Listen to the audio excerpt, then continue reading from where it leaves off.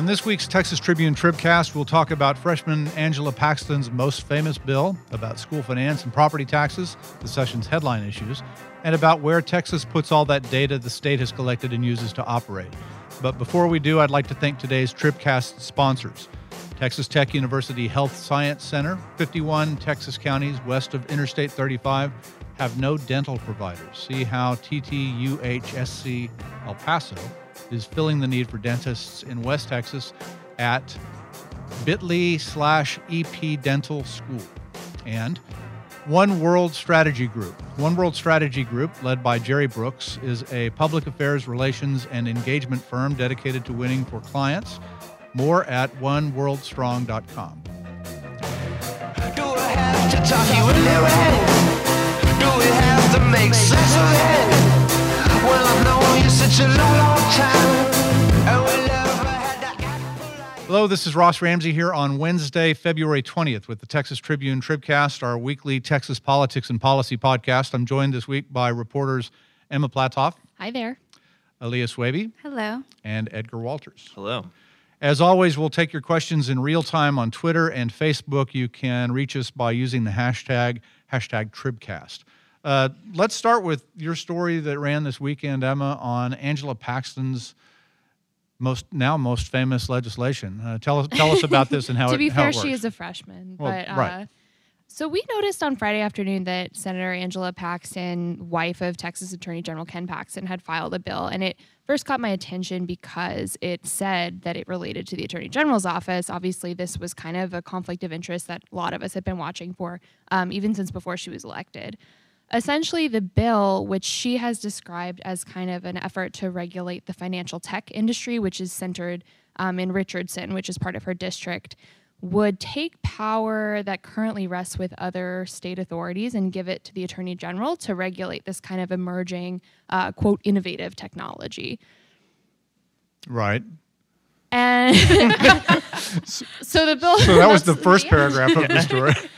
Ethics experts are kind of raising their eyebrows at this bill. I mean, just the very top level of this, right, is that when a spouse is filing a bill that gives more power to the agency that's led by her spouse, that's something that people are going to keep an eye on. But also, the bill would give the Attorney General's office the power to exempt these, quote, innovative entrepreneurs from certain state regulations. You know, they could operate outside the state laws and framework. And one of the laws that the Attorney General could give people exemptions from is the State Securities Act.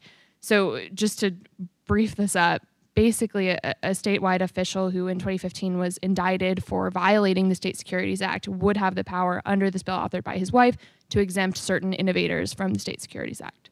So basically the crime he is accused of committing, one of them, right? One of the three criminal indictments, yeah. Right.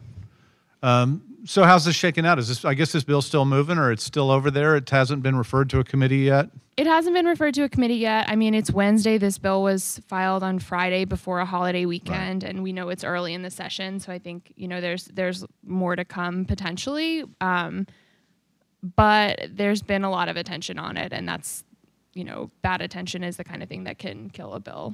I mean, it was filed on February 15th. I don't know how to read it as anything other than a late Valentine's Day present from Senator Paxton to Attorney General. So what was her explanation of this? What did Senator Paxton say about this? So the senator says that this idea is something that was brought to her by someone in her district. Like I mentioned, Richardson, which is kind of the center of this industry in the state of Texas, is part of her North Texas district. Right. It's based on a 2018 Arizona law that creates this, they call it a regulatory sandbox, where basically this new industry can be exempt from existing regulations, the argument being that, you know, these old school regulations don't really apply very well to this kind of new, changing, emerging industry. Critics of that would say, well, if you want to regulate an industry better, why would you exempt it from existing regulations? So the idea here is that we're going to loosen the law in this limited context because it'll enable innovation. Exactly. That's the argument for it. And it's billed as a consumer protection bill, but consumer advocates are not super convinced by that argument. So what did the Attorney General's office say? Nothing to me. Nothing yet. Okay, great. So what have you read that they said to anybody else? I mean, I saw that the Senator Angela Paxton gave a comment to a reporter saying, this bill has nothing to do with my husband. We didn't even discuss it before it was filed. I haven't personally confirmed that from him or from her. But is this isn't a power that the Attorney General's office has any formal way asked for? It's not something I've seen them ask for in conversations with, their sort of people on this, and it's not money, importantly, that they've asked for in their legislative appropriations request. It's actually the first I've heard of any program like this in the state of Texas. And notably, the agency that would have this power stripped from them and given to the Attorney General's office is the State Securities Board, right? Mm-hmm. That's an agency that's under sunset review. To me, that means that there's going to be a bill filed this session that dramatically, or could potentially dramatically overhaul the role of that agency. That's what the sunset review process is, looking at what should this agency be doing. It seems to me like if there were, a place to do that, it would be in the sunset bill. And if you look at what's happened in the sunset review so far for the State Securities Board, it's been pretty much sunshine and rainbows for them. It looks like, until this bill was filed, that they would be continued to be funded at the current level. No major changes or problems flagged. Seems like generally positive reviews. And there's nothing in the Sunset Advisory Commission's initial report or staff report that would suggest change the statute, take this away from them, add this to them. Those kinds of things? Not that I've seen. And it's important to note that before Ken Paxton was criminally indicted under the State Securities Act in 2015, he was actually issued a civil penalty, which comes from the State Securities Board. So he was fined $1,000 and signed that disciplinary order from the Texas State Securities Board at the time. It didn't dispute the finding. So there's already been an administrative penalty on this. Which started from this agency. Right. Great. Okay. So interesting. So there's not a House bill yet. It's just the Angela Paxton bill. As far as I know. And we'll just wait and see what committee it goes to and where it goes from here. That's the plan. Fun and games.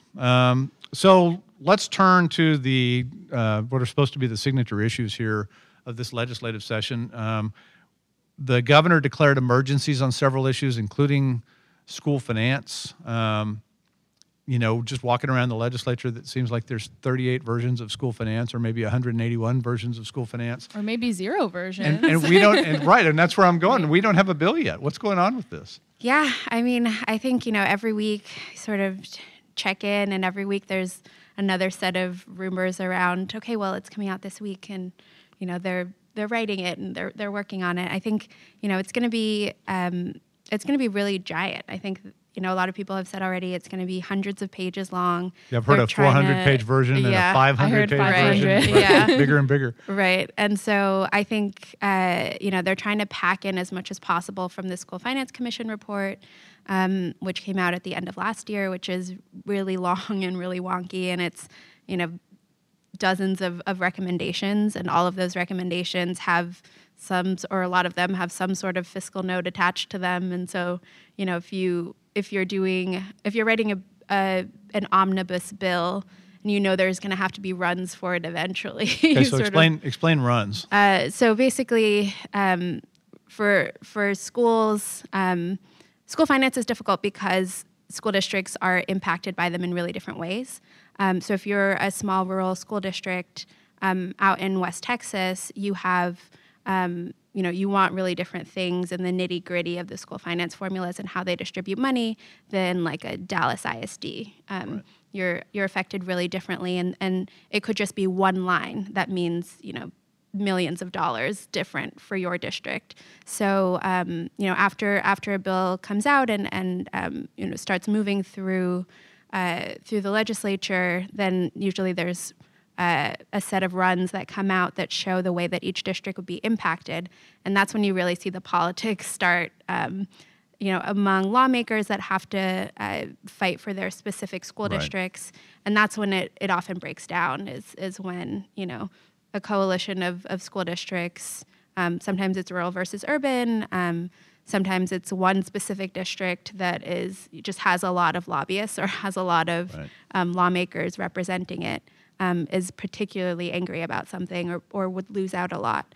And so I think, there's no bill yet, obviously, but even after the bill is filed, you'll have to see the runs to know what the reaction is going to be. So what looks good on paper may not look good to the districts in my own Senate or House district. Right. Yeah, I think a lot of the conversation so far has been lawmakers trying to anticipate what the runs would be, for their districts. Like I think Representative Ken King, who is out of Canadian, so he has some rural, oil wealthy up in the school Texas district, Panhandle, right? And he's been talking a lot about the way that certain proposals would affect small rural districts in a session that, for school finance specifically, has been so focused on Dallas ISD. Right. Dallas ISD and Canadian ISD are not the same school district, obviously. And so there's already been those arguments. And when the numbers come out, then you have more to actually pin those arguments on. Great. So so the anticipation for this thing is basically any day now, and it's kind of ticking away. Right. It's been any day now for a while. Are you hearing much conversation? This is a bit of a blind question, but are you hearing much conversation about how much time they think it's going to take? At what point does, not having a bill in hand become an impediment to getting it done during this legislative session? We're 6 weeks in. We've got 14 weeks left. There's still time. Right. Yeah. I mean, Representative Huberty, who chairs the House Public Education Committee, has sort of, every time he talks about the bill coming out, he says some sort of comment about, I know that people aren't happy about it. I know that you guys are going to nitpick at it. I know that there's going to be a lot of controversy around it. So I don't think anyone's anticipating it to be an easy process, especially with the bill being so giant. And there's already been a ton of really tiny bills filed. Some of them include little parts of what the larger bill is intended to or is expected to include. I guess sort of like a fail-safe kind of thing. If you really want merit pay, then it makes sense to, if you don't trust the process, if you don't trust that it's going to survive the process, to just file that bill on your own and see what happens with it. Oh, so they think merit pay is going to be in the big bill, but if the big bill doesn't pass, here's my little bill. Right. So, and the school pay thing is still unsettled, last I heard. There's a group that wants, I guess prominently includes the lieutenant governor, that wants a $3.7 billion, is it 5,000 per teacher pay raise? Right. Exactly. Across the board. Yep. He also has said he, on top of that, would like to have some kind of a merit pay plan. There's a merit pay plan. Much less excited about that one. There was a merit pay plan in Dallas that when Mike Morath, now the Texas Education Commissioner, was on the board there, that they fooled with, and I guess that's the model? Yeah, so Dallas ISD has, it's not just merit pay. I think it's sort of, it's really complicated and has been, I think, misrepresented a lot. Often because it's so complicated that people don't really understand it. But there's a merit pay system where they're paying their teachers based off of these ratings that are in part based on the STAR test, the state standardized tests.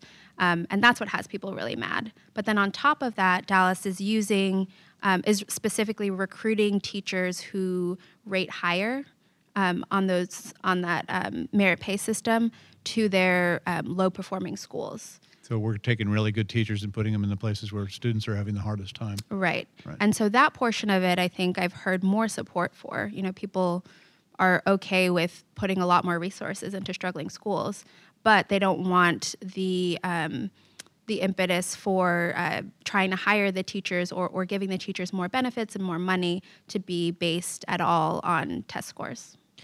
And I think Aaliyah makes a really good point, just to go back to, Canadian ISD is not Dallas ISD. For all that we see state leaders kind of one after another touting the system in Dallas, I think a lot of them, particularly in the House side, are recognizing that this isn't a model that you could transplant into districts across the state. And that's why some of the proposals, at least for teacher pay raises, are, let's provide some kind of incentive funding and give districts more flexibility. Let them figure out what works for them, as opposed to trying to implant a broader system, which, in my understanding, is one of the criticisms of the across-the-board pay raise proposal that's come out of the Senate. Right.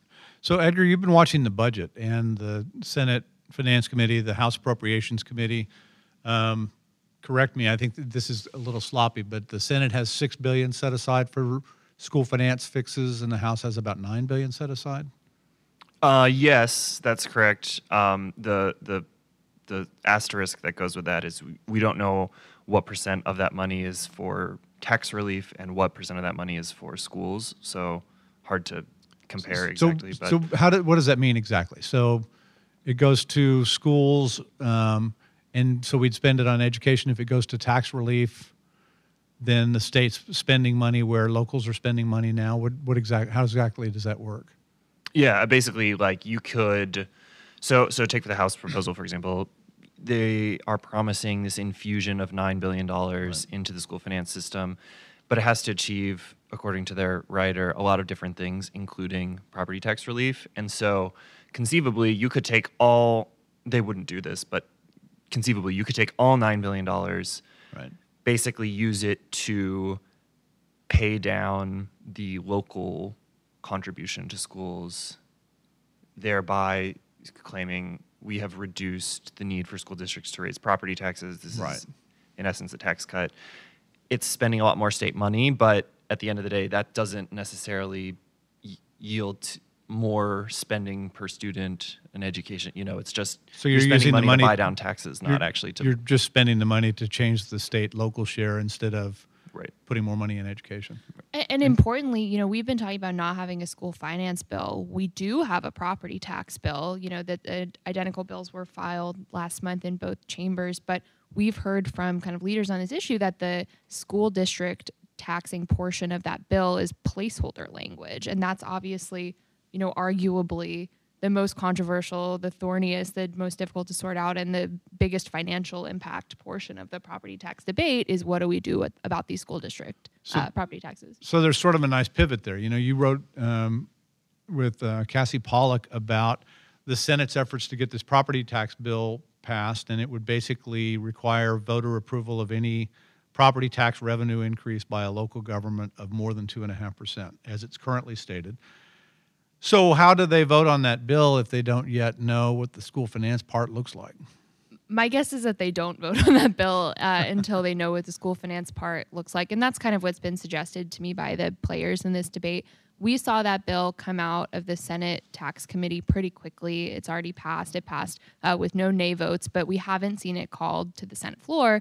And partially, I think that has to be because we're waiting on the big companion legislation, which is going to be this sprawling, hard to read through school finance bill, which will presumably give us some more kind of concrete answers on what the majority or what the leadership proposal is on what to do for school district property taxes. Have any of you heard any indication that the legislature is looking for any money beyond the $6 or $9 billion that they've already got coming in new sales taxes and all of this, in order to lower property taxes or to apply to the governor's compression plan or to do any of these other things? Oh, they're always looking for new money. The question is, where can they find it? Aren't we all? So has that taken a serious turn in a way? I mean, where are they seriously looking for new money? Well, you've written about all the sales tax exemptions or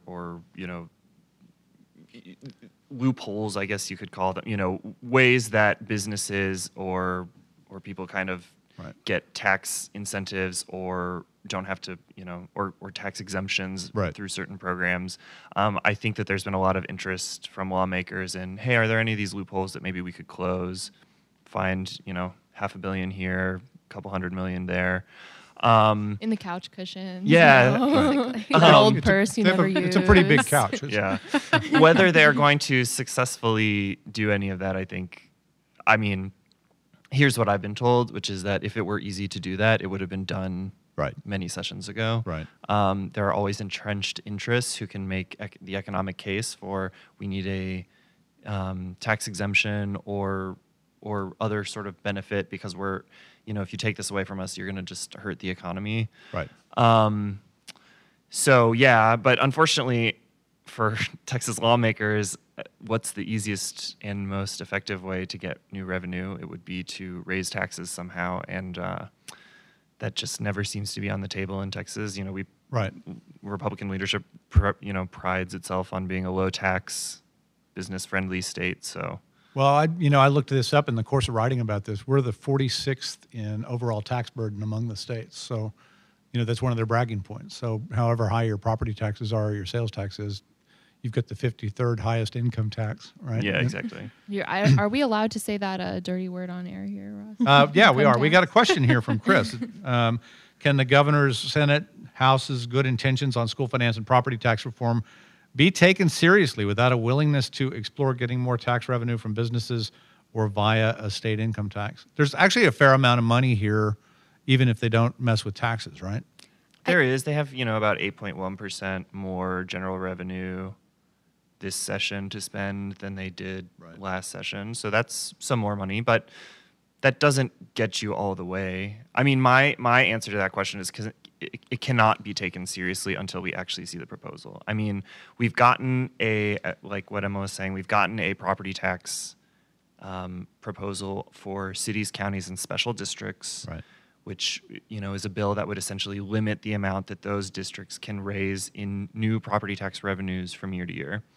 But the fact of the matter is that is even all of those sort of districts combined, that is still a minority portion of the state of Texas' overall property tax bill.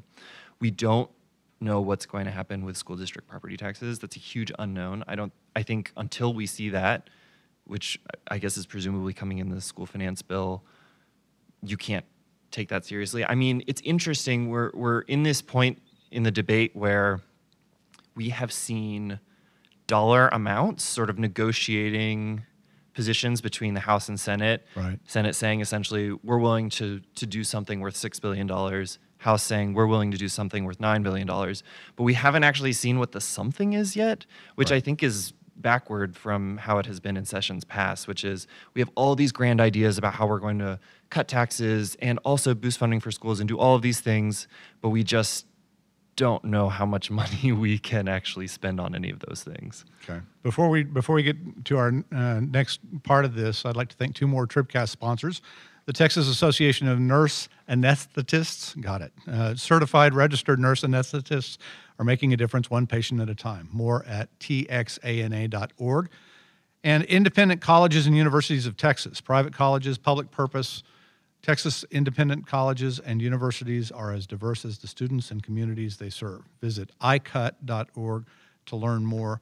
What he's talking about is a little bit like a flip of what we were talking about just a few months ago. We had the commission coming in with all of these ideas and no money. Now we have all of these ideas for money and no ideas yet. Does that come together at some point? I mean, can you, having looked at what the commission did and seeing what the finance people are doing, can you see where this might come together? I think the biggest struggle right now is, even if you are able to match up that funding to the proposal ideas, which is pretty difficult to do, especially because the ideas are changing, day to day sometimes, depending on who's spoken out against it, who's whispered in whose ear about it. It doesn't mean that it will be consistent money. So, if you start a merit pay program, you provide money for ACE. The problem in the past has been, we've tried this before in Texas, but it's been through grant programs. And so they've run out. School districts didn't know if they were going to get that money from year to year. I think there was one that passed in 2007 that still is technically going. There's technically a grant program on the books that would provide money for some sort of merit pay effective teacher type thing. But not that many districts are getting that much money out of it. And so everyone's kind of forgotten about it. I think even if you say yes, they'll end up passing something that does what they said that they would do at the beginning. If they don't find a consistent source of money for it, then those ideas are just gone the next session.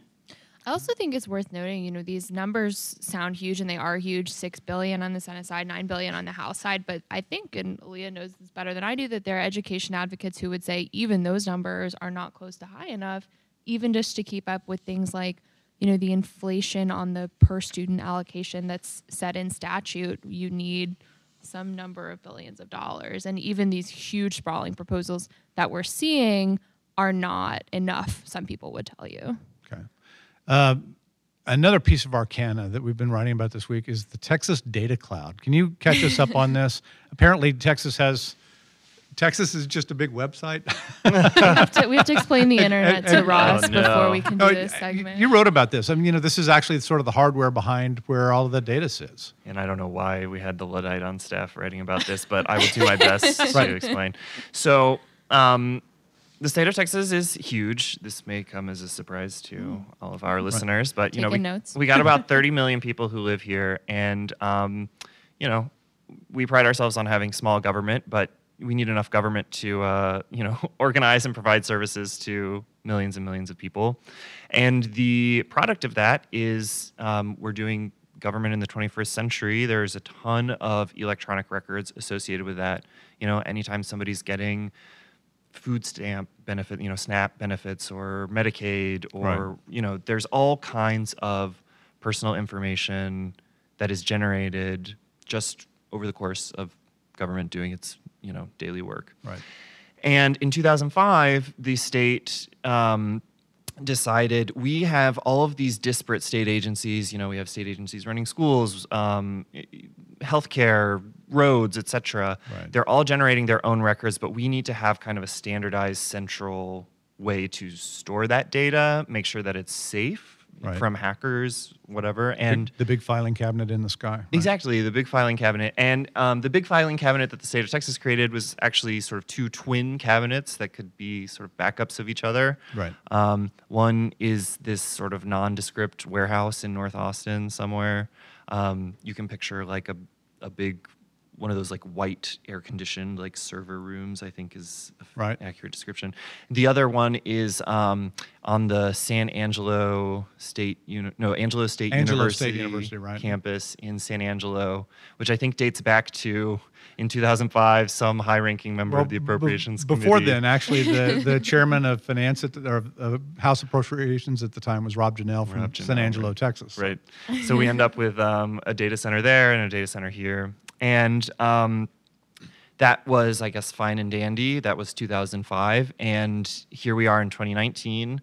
The contract, Texas pays a private company to sort of manage and operate those data centers.